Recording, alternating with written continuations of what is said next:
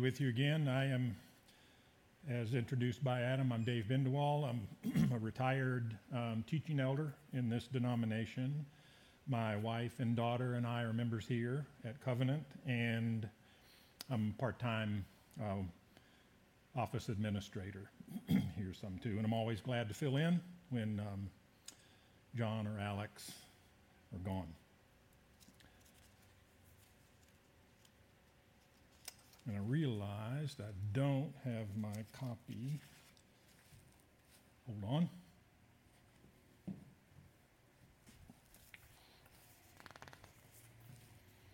Our text this morning is from the book of Hebrews.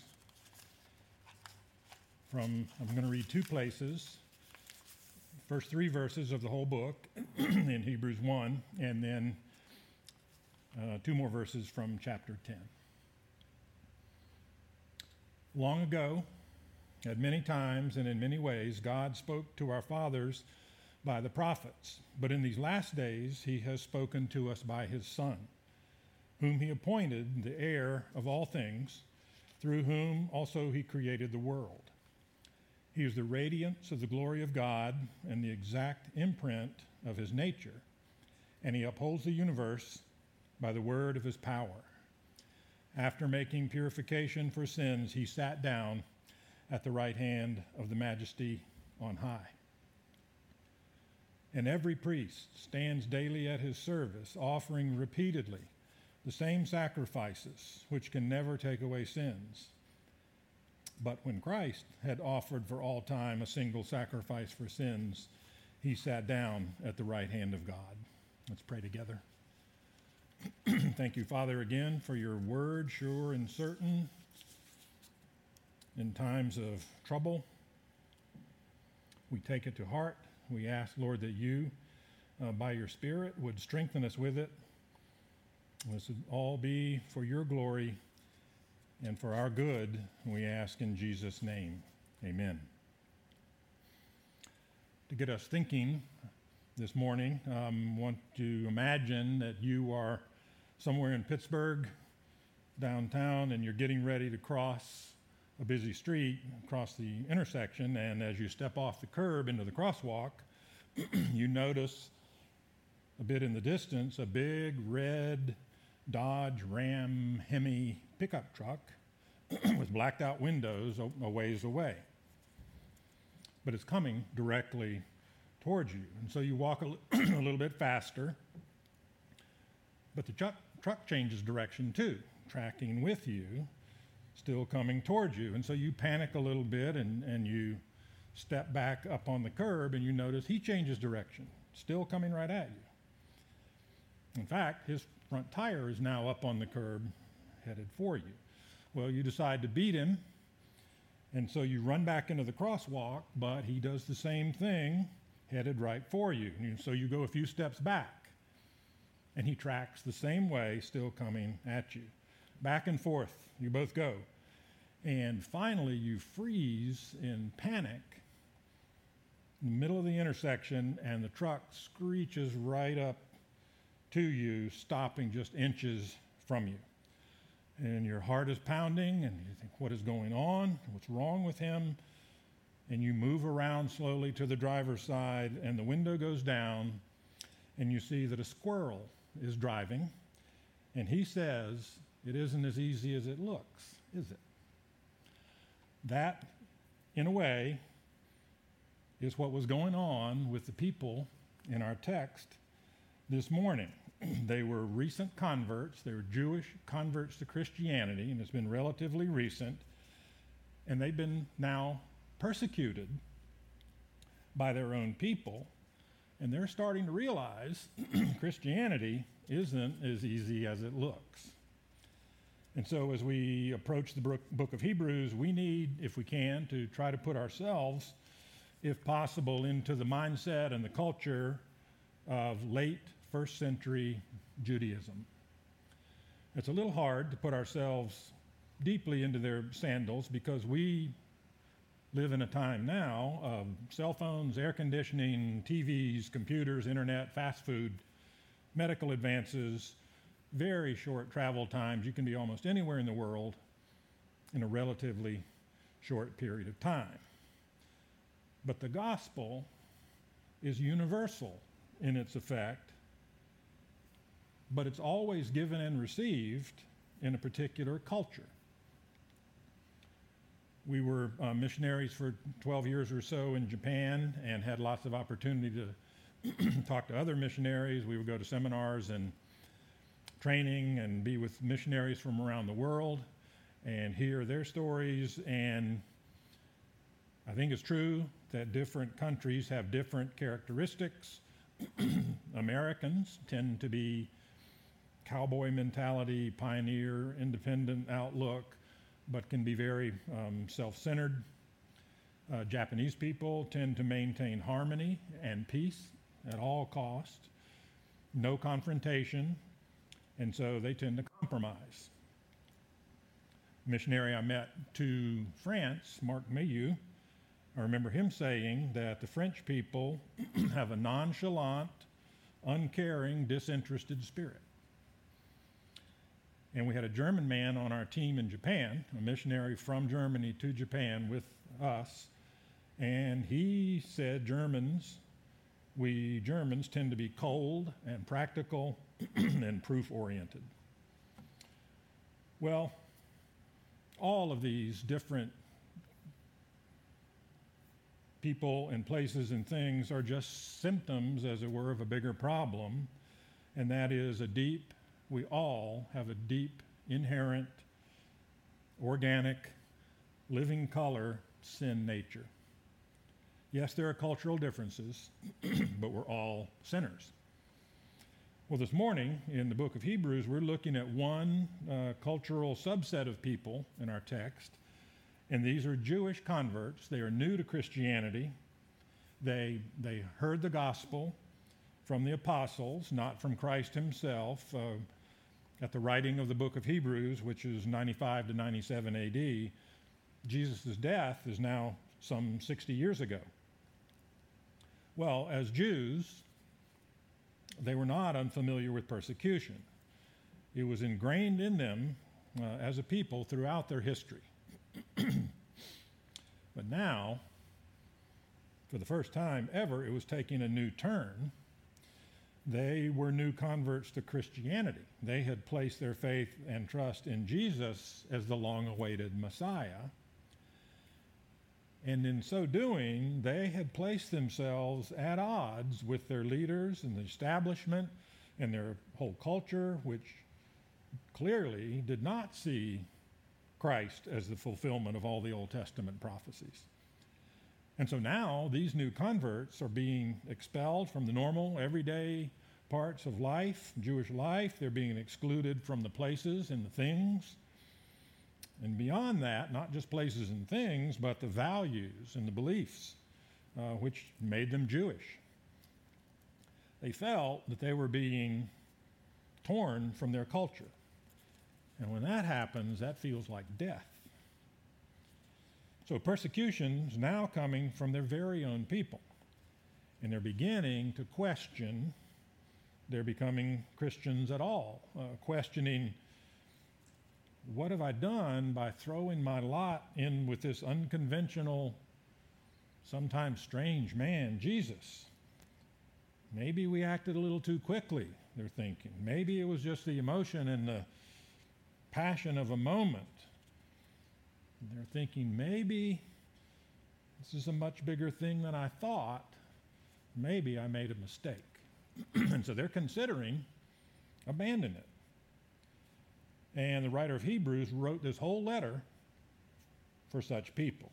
And he wants them to see that Jesus is indeed the Messiah. You didn't make a mistake. He is the once for all powerful and effective sacrificial Lamb of God. He is the great high priest who entered the Holy of Holies and provided purification for sin never to be repeated. And to prove it all, he sat down. The Father said, I accept your atonement. My wrath is appeased. My justice is satisfied. Sit down and keep your seat. he sat down.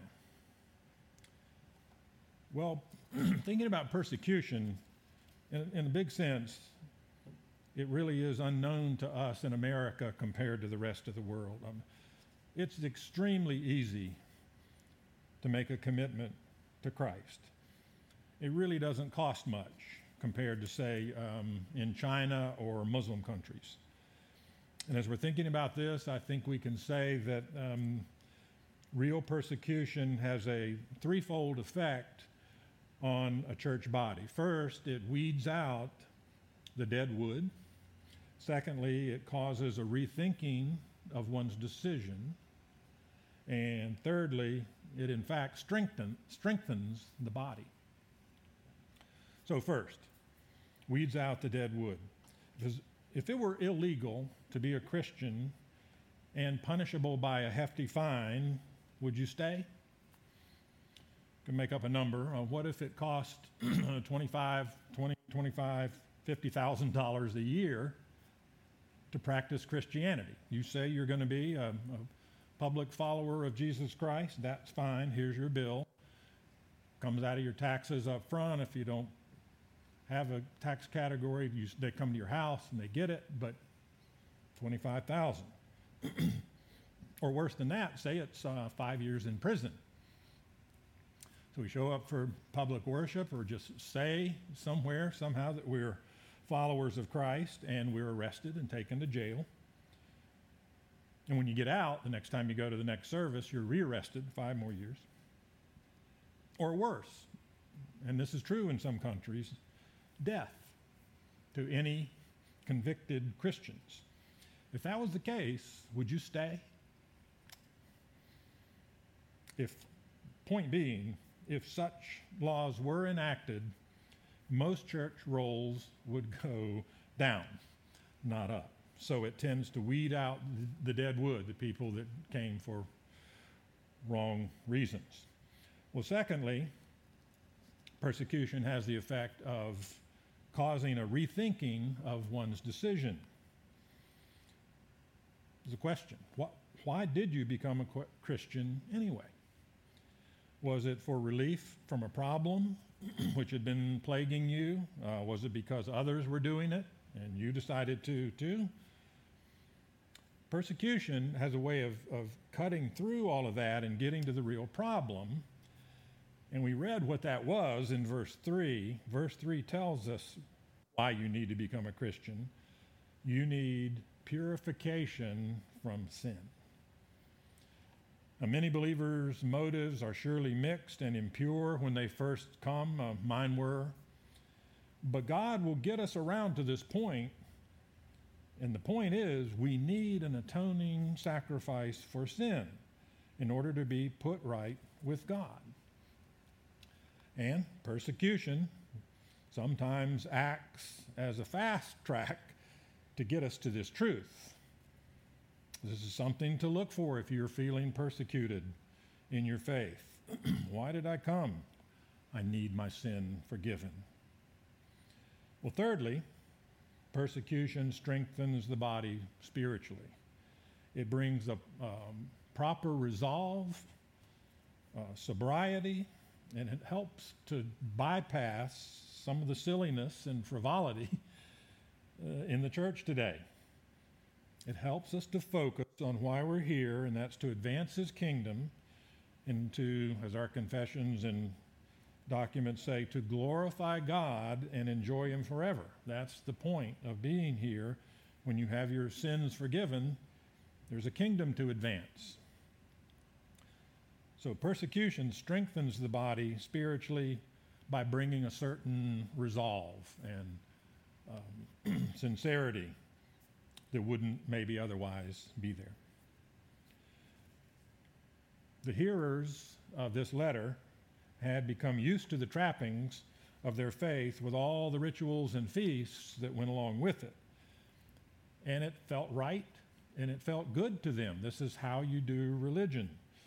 They knew, we could say it this way, they knew where the handles were to get hold of religion. But here, with the coming of Christ, that gets exposed for what it was. All the feasts and rituals were lacking and incomplete. And the writer wants to point them again to a better sacrifice, one that is permanent, lasting, better than Moses even. So the writer is saying, don't let persecution distract you. Don't get off course. And the main means that the writer of this book uses to do this is to write throughout the whole book a profound and a deep description and an exposition of Jesus Christ as prophet, priest, and king. In essence, what he did was he turned their eyes to Jesus, the author and perfecter of their faith, the Alpha and the Omega, the one who is the same yesterday, today, and tomorrow, the one who made a sacrifice that actually holds inside the veil, and because it holds inside the veil, it is unaffected by persecution. Persecution has sidetracked you, he's saying, into considering rejecting the very thing that saves you. So listen again. In the past, long ago, in the past, at many times and in many ways, God spoke to our fathers by the prophets, but in these last days he has spoken to us by his Son, whom he appointed the heir of all things. Through him also he created the world. The writer starts by saying that those who come to Christianity would naturally enough compare their newfound faith with the richness of their Jewish heritage. They would see some kind of disconnect. God's people, after all. But the writer sets out right away to show the greater richness of their Christian position in Christ. So at every stage of the argument, here in our text, but all the way through all 13 chapters of the book, the keynote idea, the base of all of this is their new faith is better. Just point of application, I trust that you know that this morning, that God, by grace, has given you in Christ the very best there is. You need to get hold of that. If you're wavering this morning for whatever reason, if you're even on the fence as to whether this Christianity stuff is for you at all, I tell you, on the authority of God's word, it is worthy. And so embrace it today if you never have. And if you are a believer but you're wavering, latch on again to these truths. Notice, too, what the writer asserts in the first few words of the book, of the whole book. The first things he says is God has spoken. And he doesn't set out to prove it so much as he just asserts it. He says it. The letter to the Hebrews has no meaning or no relevance to anyone who doesn't believe and accept the fact that God has spoken to man. And likewise, the whole Bible has no meaning for anyone who doesn't believe that God has spoken. Isn't that really one of the most profound thoughts, if you think about it? The most profound thought that there is? God has spoken. He used real words, and he communicated propositional truth. It has actual content and meaning. He has spoken. Now, atheists, on the other extreme, would say there is no God. Others would acknowledge, well, there's a God, but he's mystical and he takes many forms, and it's kind of how you want to interpret him. And then even inside the door of the Christian camp, there are some radical Christians or liberal Christians who say he's real. Yes, he's real. And he spoke. Yes, he spoke. But you can't really know what he said and what he meant because the scriptures have a lot of myth and mistakes in it. But we affirm he is God and he is real and he has spoken and you can know, and in a word, it's Jesus. And so we are thus affirming not just the existence of God, yes, of course, but the communication of God. He has spoken. And by the way, when we're talking about believing the Bible or not, or does it have errors or how do you think of yourself in relation to the Bible? And by that I mean holding the Bible. Do you see the Bible as below you, something that you make the judgment calls on, you read it, but you make the decisions? Or are you equals? You have a co-relationship with the Bible. You both have things to say and you give and take. That's better than number one. The second one is still not good enough. It must be above you. It must speak down to you in authority and comfort and peace. You must look up and accept it for the Word of God. Not only that, but the writer is assuming what we call, if you look at those first few verses, we're assuming something called the progress of redemption. It's an unfolding of the covenants and an unfolding and an expanding of the truth of God in the Scriptures.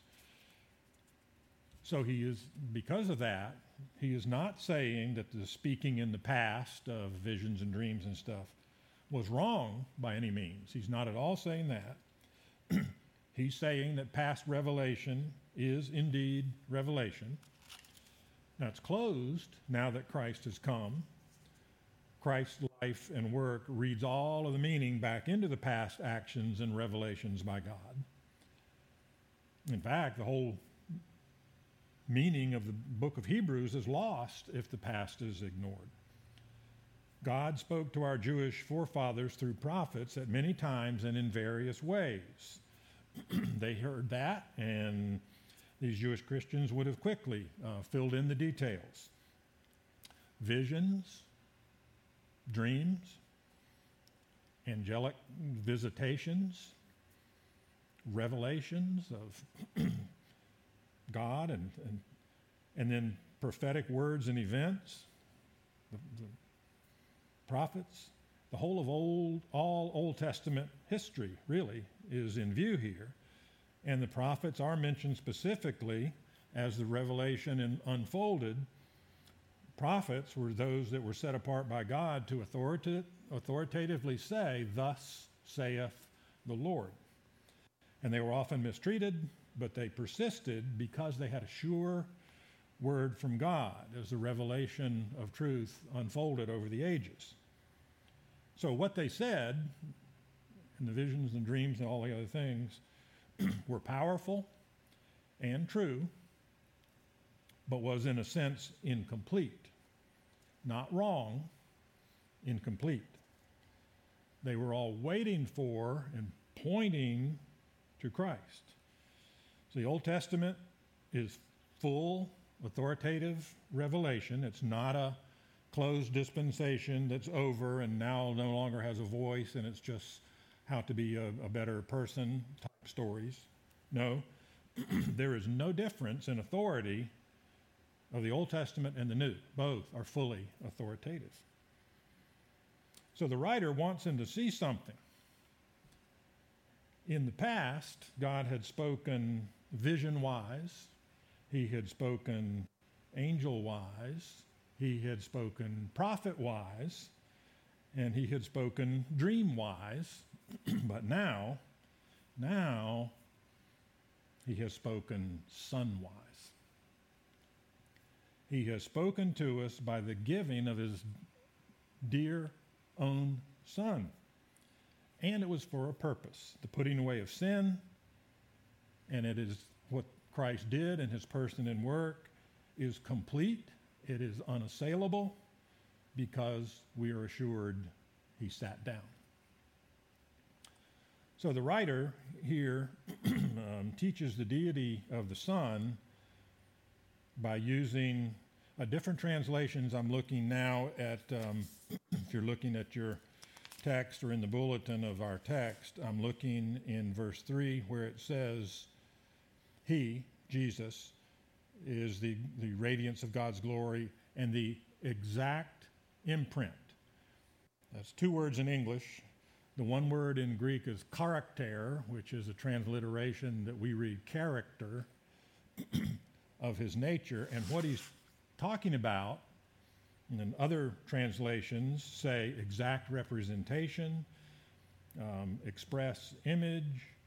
RSV says the very stamp of his nature. And so when RSV uses the word stamp and ESV in our text uses the word imprint, it's getting at the meaning of that word in Greek of character. And what it means is you shouldn't really think of so much as a word printed by a word processor today. The writer was thinking more of a warm wax dripped on a letter and pressed with a signet ring, and he's talking about that character, the print of that. So maybe a little bit more modern version, but if you see the letter A, I'm thinking of a capital A, like that. If you see that stamped on a piece of paper, you know there's a rubber stamp somewhere that made that impression. Everywhere when the line goes up, you know that on the stamp, the thing that made it, that line goes up.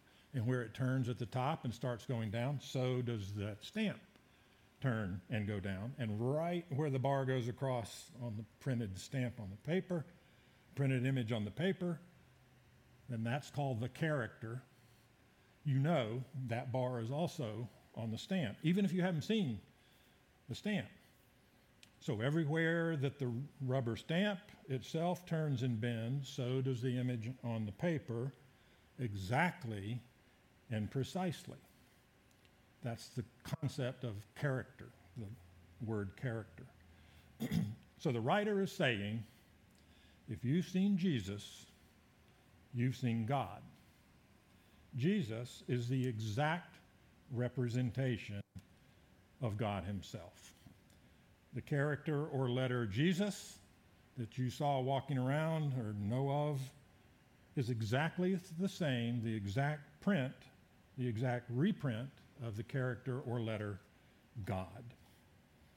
So, the writer wants them to see that the one that they're considering rejecting is in fact God. My wife became a Christian about 8 years before I did, and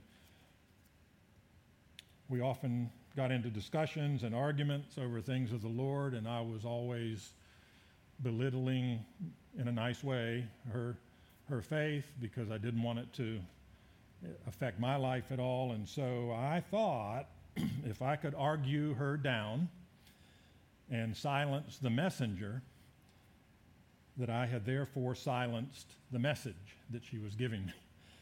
How foolish I was. By way of illustration, imagine that when I drive, I keep a hammer on the front seat of my car, and when the oil pressure or temperature light comes on, I get the hammer and I break the light and snuff out that light and go, that was close, but I fixed it, no problem. Well, all I did was to silence the messenger that was telling me of the message, but the problem was still there, was it not? All I did by doing that was postponing disaster. The writer is saying, don't reject the Christ. He is God's last and best. I wonder if you remember the game show, Who Wants to Be a Millionaire? The host was Regis Philbin, and he died a couple of weeks ago, made me think of this. But you know what he would always ask is that your final answer? And you could call somebody, you could poll the audience. You had a couple of lifelines, they called it. So whatever they did, after they did or didn't and thought and carried on, he would finally say, they'd say, it's B. And he would say, is that your final answer? Do you want to call? Do you want to hear what the audience thinks? The writer of Hebrews is telling us that Jesus is God's final answer. So as we start to close a bit, we should consider the fact, what it means that he sat down. And when it says he sat down on high, of course, that's referring to his exalted state in heaven. This is the third of a three-step process. There's resurrection, there's ascension, into heaven, and it's now completed by his session, we call it, or seating, or being seated. The session of a church, our elders, is called the session, and they are the elected or seated elders, the ones who oversee the work of the church, and they sit in session over the church in that sense of responsibility.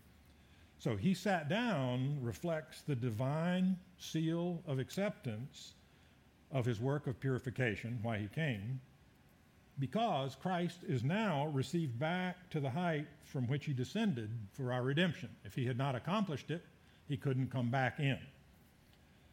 This was really very pivotal and important for Martin Luther in his day, and he had to learn this lesson that if Christ has indeed made purification for sins, if Christ has done it and it's over and he sat down, and if that's true, there is no room for self-cleansing or self-justification on the part of man.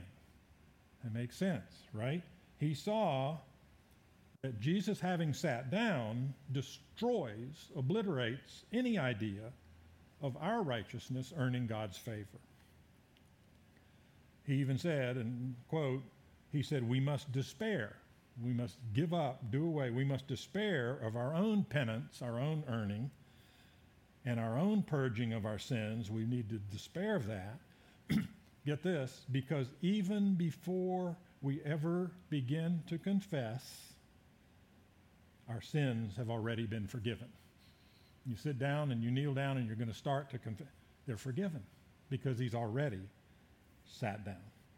And he says, I'd go so far as to say, not until that moment have you seen the work of Christ in true penitence in us, because it is in this way that his righteousness, the working of Christ, his righteousness works our righteousness, or his righteousness makes our righteousness. You don't.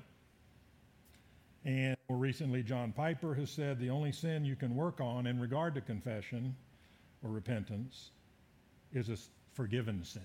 That makes sense, right? The only sin you can work on is to almost have an out-of-body experience, to look at it and work on it if it's forgiven. If it's not forgiven, you're crushed and consumed by it. So, my friends, he sat down.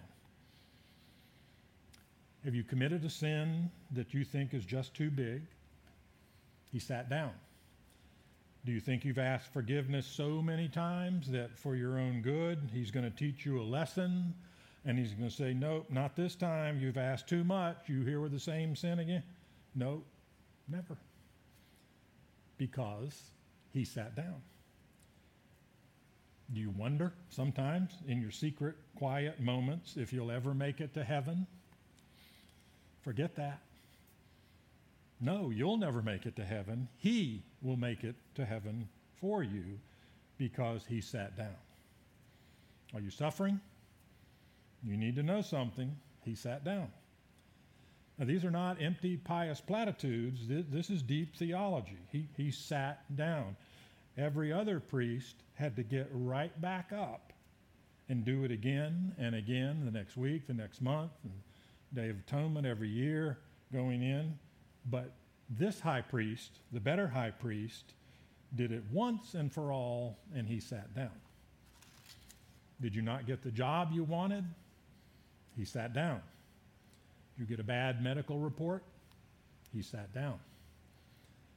Did your romantic relationship just go sour? Sorry. But he sat down. He is in session over all these things. Jeremiah tells us about the master potter who forms the clay of your life and mine because he is the master potter. He is better than any other potter.